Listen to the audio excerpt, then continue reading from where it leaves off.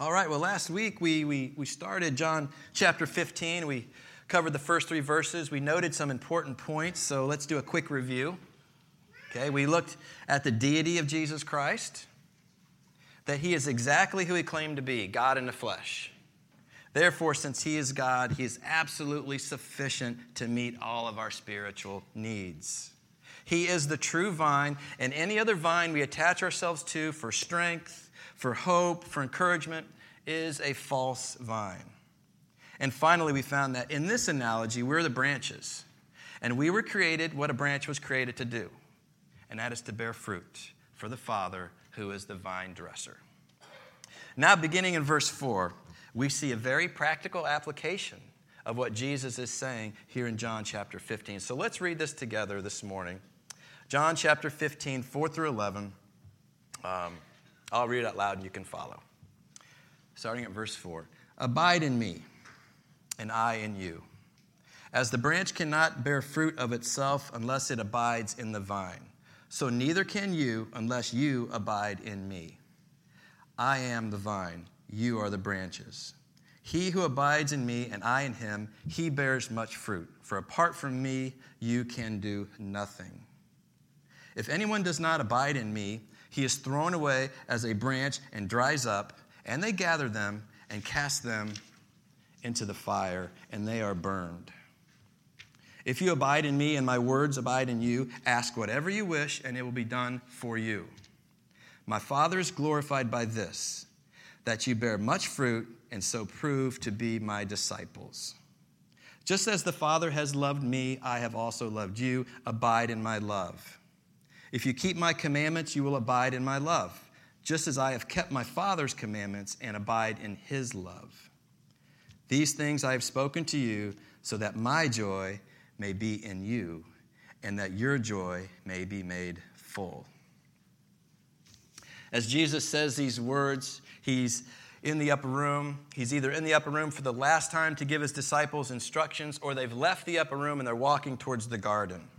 And we know this because the last verse in the previous chapter, Jesus says, let us get up and go from here. So either they're getting ready to leave or they've gotten up and they're walking through the streets of Jerusalem on their way to the Garden of Gethsemane. We aren't for sure. But the overarching point is this, is that this is a very highly dramatic time. The Lord to this point has been everything to them. He called them to leave their nets, leave their tax booths, come and follow him. And for the last 3 years of their lives, he has been their teacher, their example, their provider, their mentor, their rock. They have been along for a life-changing ride for sure. And I can just sense the drama of the situation. Jesus had just said earlier, where I am going, you cannot come. And I'm sure this traumatized them. They've been with him so long. Peter says, Lord, where are you going? Jesus said, where I'm going, you cannot follow now, but you will follow later. So Jesus was speaking of his return to the Father, but they would remain here. They would be separated as Jesus goes to heaven, but they would remain on earth. Jesus has been in the spotlight, but now they will step into the spotlight. And they will be the teachers and the guides and the shepherds and the leaders. And I feel like the weight of that responsibility was starting to be felt by them. The question is, how will they carry on in his absence? How will they succeed without him? How will their ministries flourish and their lives be impactful? Well, there's one primary key I see in these verses for them to be effective in their Christian lives, in their ministries, and without this key, they're going to be like Israel, just wandering in the wilderness, going in circles. And the key is what we're going to look at this morning in verse 4. It's the key for their spiritual life, and it's the key for our spiritual life. Because physically, we too are separated from Christ. But there's this connection. There's this connection between heaven and earth. And there's this connection between Christ and his disciples. So please note in verse 4 that as followers of Christ, abiding in him is our primary responsibility. Abide in me, and I in you. As the branch cannot bear fruit of itself unless it abides in the vine, so neither can you unless you abide in me. Our primary responsibility, number one responsibility, is to abide in Christ.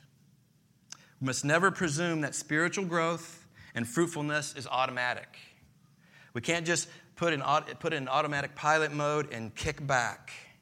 We can't have this attitude of whatever will be, and we behave like there's no primary responsibility just laid at our feet, as if we have no sense of personal duty in our spiritual life. No, Jesus says, abide in me. So put a box around that in your Bible.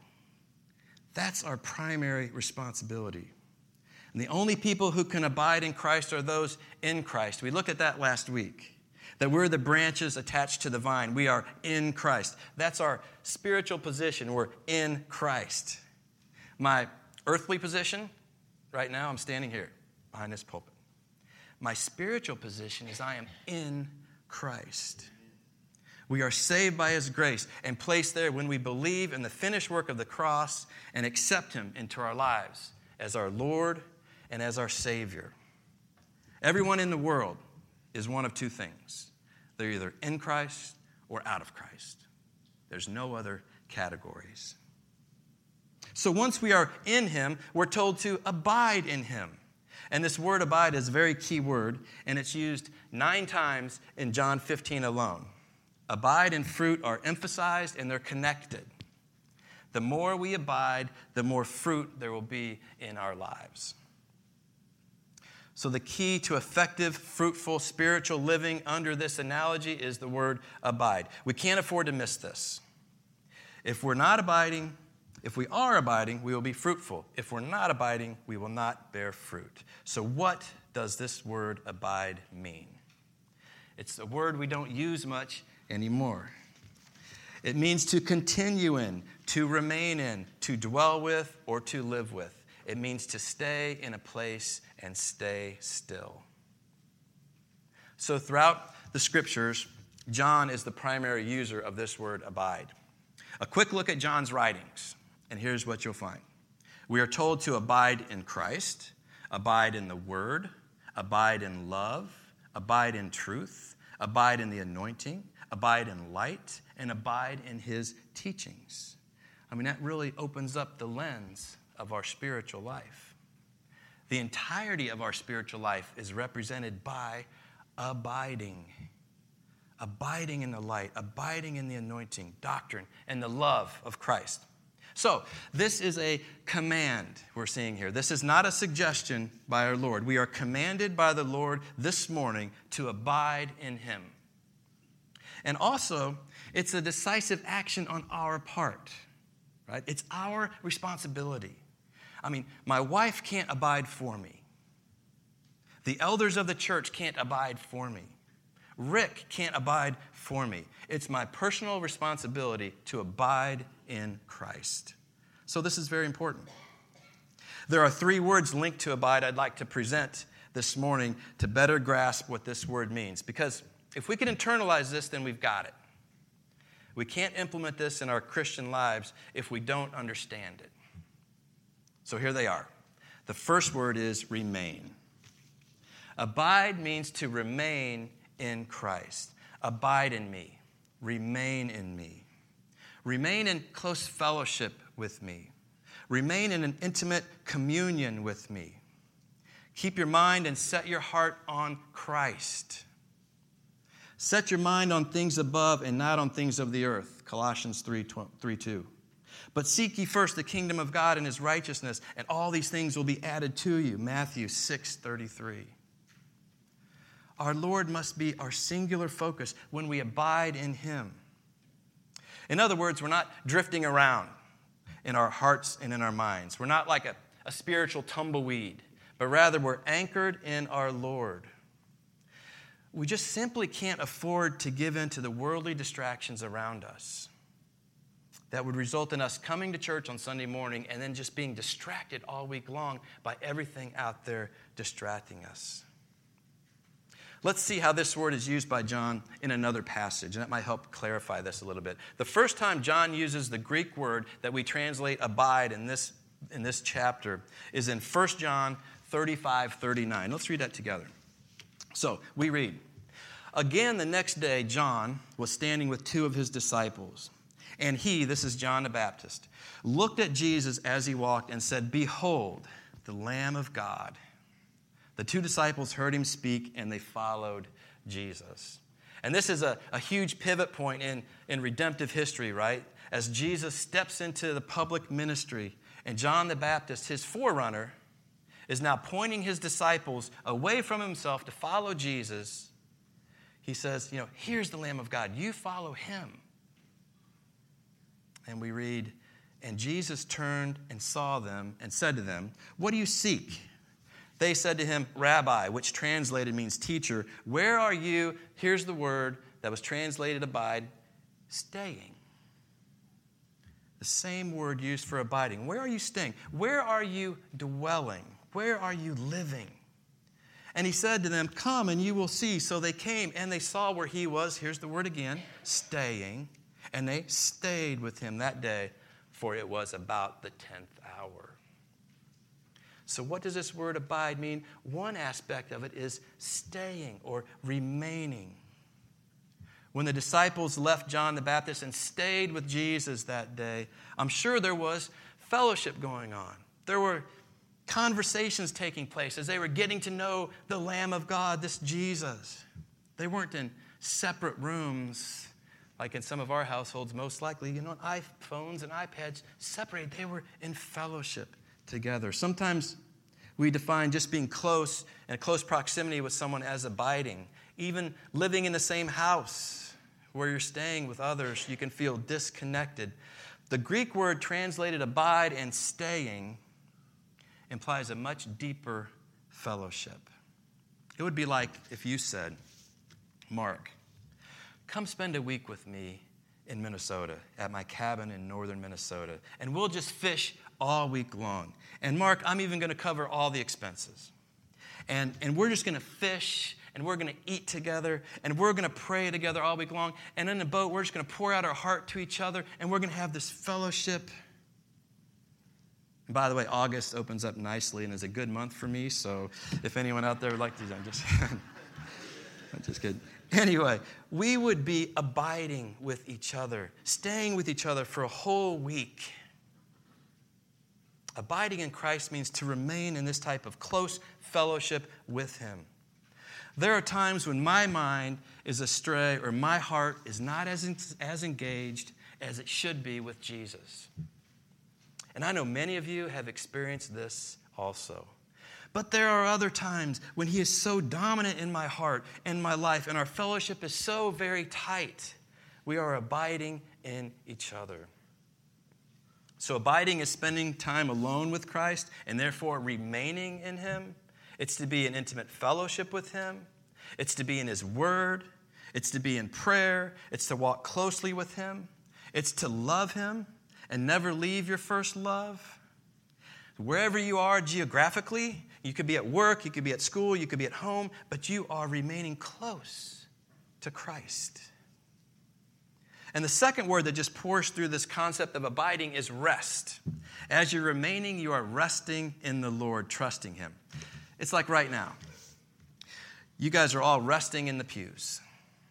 And based on the heavy eyes I see, some of you are resting more than others. I'm just harassing you. You're not. But all your weight has been transferred to the pew. And you are not standing, you're not moving about, you're not struggling. You're hopefully enjoying your time with the Lord, and you are resting. That's the spiritual posture we're to live in and rest in the sufficiency of the vine, Jesus Christ, as we abide in him. Resting in his presence, resting at his feet, not striving, not struggling, but resting and enjoying Christ. Stress and problems in life will occur, but our reaction to them is different than the world because we are resting in Christ.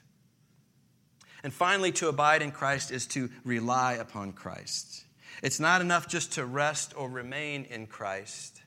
There must be this dependence on him as we rely on him as our vine. When things become chaotic in my life, I'm relying on his peace. When I sense how weak I am in the flesh, I'm drawing on his strength. When I'm lost and needing direction, I rely on his guidance. And this just doesn't happen automatically. There must be a conscious choice to be relying upon him rather than to be relying upon myself. Relying on his will for my life, not my own homegrown plans. I'm relying on his sustaining grace, not a self-reliant mindset where you pull yourself up from your own bootstraps. As the branch is reliant on the vine for everything, so you and I are dependent on Christ for everything in our Christian spiritual lives. We must draw from him what we need. So, the question this morning is this. Here's a question for you, and it's really not a question for the person sitting to your left, and it's really not a question for the person sitting to your right. It's a question for you, and it's a question I've been wrestling with all week. What are you abiding in? What are you resting in? We're all abiding or resting in something or someone. We're all pulling from and getting energy from a vine. And as we saw last week, there's only one true source in which we're to abide, which will always provide and never fail us, and that's Christ our Lord. So as we study the Word, there are many commands given by our Lord. And in this analogy, our primary command is to abide in Christ. The Christian life that we want to live will not move forward unless we first abide in Christ. We remain, we rest, we rely on him. The leaders of this church will not move forward in setting the stage for kingdom work unless we first abide in Christ. Your ministry here and outside these walls will not move forward until you first abide in Christ. To abide in him, in his fellowship, to abide in his word, to abide in truth, to abide in the light. This is how desperately we need to abide in Christ. But there are times, maybe even right now for some here today, there are times when we are not abiding in Christ. Note the first part of verse 6. If anyone does not abide in me, if anyone, referring back to verse 2, any branch in me, if anyone does not abide in me. A lack of abiding is a lack of humility, a lack of dependence, a lack of reliance, a lack of looking to the Lord.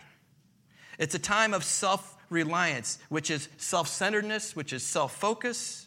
And what these words are really describing is what? Pride.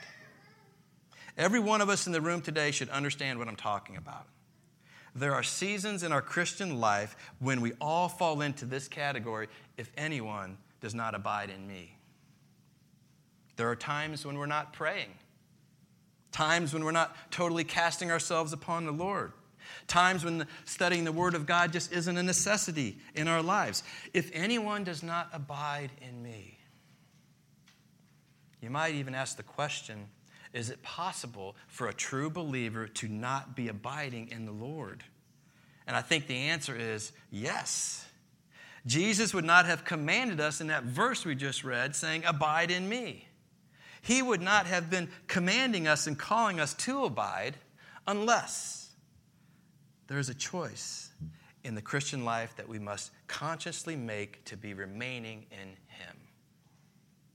There are times when we're not abiding in the Lord and we're distant from Christ. We could be sitting here in church right now and be distant from Christ. We can be reading the Bible and we can be distant from Christ. Our mind and our heart can be in another place far removed. There are times when we're not in close fellowship with Christ, not in his word, not in prayer, not in corporate worship. All of our minds are on something, right? We just don't float around in neutral. When our attention is taken away from Christ, we become distant. We become self-focused, and we rely on ourselves. And it's at those times when we're distant and not abiding in Christ, it might simply be a case of disobedience. There are times in our Christian lives when we are actively choosing not to be obedient to the word. When we're disobedient, we are not abiding in Christ. For example, verse 10. If you keep my commandments, you will abide in my love. These are attached together. To abide in Christ is to keep his commandments. Go through the Gospel of John and just start circling some of his commandments. In fact, we won't go into it today, but there's a command just right after this passage in verse 12. Jesus gives us a command, but sometimes we're disobedient to them. When we fail to abide, we fail to do what he asks us to do. This is something I wrestle with, and I'm sure it's something that you most likely wrestle with too. It's very much like when Rick preached through Romans chapter 7. There's this war within each one of us between, among other things, abiding in Christ and abiding in our fleshly desires. Well, it all goes back to elevating self, and at the root of that is pride and arrogance. And Peter says in 1 Peter 5:5, God is opposed to the proud, but gives grace to the humble. When we humble ourselves, that is a necessary part of abiding in Christ, and then we are blessed. If you're not abiding in Christ, it's a very dangerous place to be. As we finish reading this verse 6. If anyone does not abide in me, he is thrown away as a branch and dries up, and they gather them and cast them into the fire, and they are burned. When we're not abiding, thank you, God, for your grace. Because when we're not abiding, the grace of God often pulls us back, as is the case for all of us here this morning. God pulls us back to him. But for some branches, they become so distant from Christ, they no longer want to be attached to Christ. They no longer want or desire to abide in Christ. And the vine dresser comes along, and he doesn't just prune them back, he cuts them off. Last week we sung the hymn, Trust and Obey. Trust and obey, for there's no other way to be happy in Jesus but to trust and obey. When we do not trust and when we do not obey, we are distant and disobedient. Could this be describing your life today at this moment? The last week or the last month? I think we should all think deeply on that thought. So let's all just make a conscious choice today. Let's choose to abide. Let's leave here today determined to abide in Christ, because if we abide in Christ and his word abides in us, we're going to be blessed in a lot of different ways. And Jesus starts to lay these out right now, so let's talk about them. The first way is in our prayer life, verse 7. If you abide in me and my words abide in you, ask whatever you wish, and it will be done for you. Boy, has this verse been taken out of context by so many health and wealth, prosperity preachers. Jesus is not promising, as you all are well aware, to be our genie in a bottle. This promise is very conditional. If you abide in me and my words abide in you. So when his words abide in us, we will only want what he wants. We will be so in tune with Christ that we will ask for things that will honor Christ and will glorify him and extend the work of Christ on earth. The priorities of the kingdom of God will have become our priorities. So Jesus says, ask. When you have become one with someone, you only want what they want, and you actively seek after those things. That's what our prayer life will become if we abide in Christ. So let's choose today that we're going to abide. Secondly, we'll be blessed with fruit in our lives, and this glorifies the Father. My Father is glorified by this, that you bear much fruit, and so prove to be my disciples. And hopefully this got your attention last week. It brings glory to the Father, who's the vine dresser, when we bear fruit, because we're to be a reflection of Christ within us. We mentioned this last week, the fruit of the Spirit, which is joy, love, joy, peace, patience, kindness, goodness, faithfulness, gentleness, and self-control is produced in our lives. These are Christ-like qualities. And when we abide in him, these become more evident in our lives. We'll be more at peace and have more patience when things go wrong. Our kindness, our goodness, our faithfulness, our gentleness will become more obvious to others, which in turn will point them to the one in whom which we are abiding in. We will begin to glorify God because we become one with his Son. So let's choose today to abide in Christ. Also, by abiding in Christ, we will know the love that exists between the Father and the Son. And I tell you, if this weren't in the Bible, I would have a hard time believing this statement. But verse 9 says, just as the Father has loved me, I have also loved you. Abide in my love. What kind of love do you think the Father has for the Son? I mean, nothing that I've ever experienced before. It's a love that has no beginning. It's a love that goes back to eternity past. It's an infinite, eternal, divine love within the Trinity between the Father and the Son. In Matthew 3:17, at Jesus' baptism, we read, and behold, a voice out of the heavens said, this is my beloved Son in whom I'm well pleased.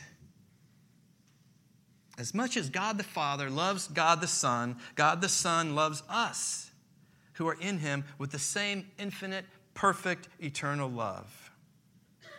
It's mind-boggling. He demonstrated this deep love for us on the cross as he died in our place. When we abide in Christ, we all come to know that same kind of love that exists between God the Father and God the Son. If you sometimes feel unloved in this unloving world, abide in Christ, draw near to him, and you will discover a love that is literally out of this world. So let's choose to abide in Christ. Also, we will be blessed by keeping his commandments. The next verse. If you keep my commandments, you will abide in my love, just as I have kept my Father's commandments and abide in his love. The commandments are meant to bless us and protect us. I mean, what is the cause of guilt and shame? Isn't it just the failure to obey? If we abide in Christ, we will be able to keep his commandments. Kiss guilt and shame goodbye. That gives us the freedom to openly come into his presence and to enjoy the blessings of sweet fellowship with our Lord. So let's today decide, make a conscious choice to abide in Christ. And when we abide in Christ, we will experience true joy. Last verse. These things I have spoken to you so that my joy may be in you and that your joy may be made full. If we do what Christ has said, his joy will be in us. And that is a joy that can overcome any circumstance. Because remember, Jesus was hours away from the cross when he spoke these words. He knows he will soon be crucified the very next day. He is or soon will walk towards the garden where blood is literally going to come pouring out of his skin as he wrestles with the weight of the cross before him. He knows he will be hit, mocked, taunted, and then lifted up to die. A horrible death, a death that we deserve, not him. In the midst of that, Jesus had joy. His joy was the joy of being one with his Father and knowing how things were going to end. When my mom was battling cancer, she rarely complained. She still smiled like, I'm sorry, wow, I went through this and this didn't happen. She still smiled 99% of the time. Even when she didn't physically feel like smiling, she had a joyful attitude to the very end. You know, my mom was able to do so, I know. She could look beyond this circumstance to the end, to her conclusion on earth, and the joy she felt when she knew she was going to meet her Lord in heaven. And I don't know every detail of every situation that you guys are currently going through in your lives. There are many times when we don't feel like smiling either, but we can have joy in all situations if we're abiding in Christ. If we abide in him, we know how things will end up, and our joy will be made full. So let's decide this morning to abide fully in Christ and Christ alone. This is our responsibility to abide in Christ. And as we do, this fruit will be produced in our lives. I pray God will enable each one of us by his grace to humble ourselves before him, to draw near to Christ, to remain in his presence, to rest in his provision, and to rely upon his grace. I hope we all choose to abide in Christ so he may bear much fruit in our lives to glorify and honor God. As we begin to prepare for communion time this morning, let's sing hymn number 596, I Surrender All, verses 1 and 4.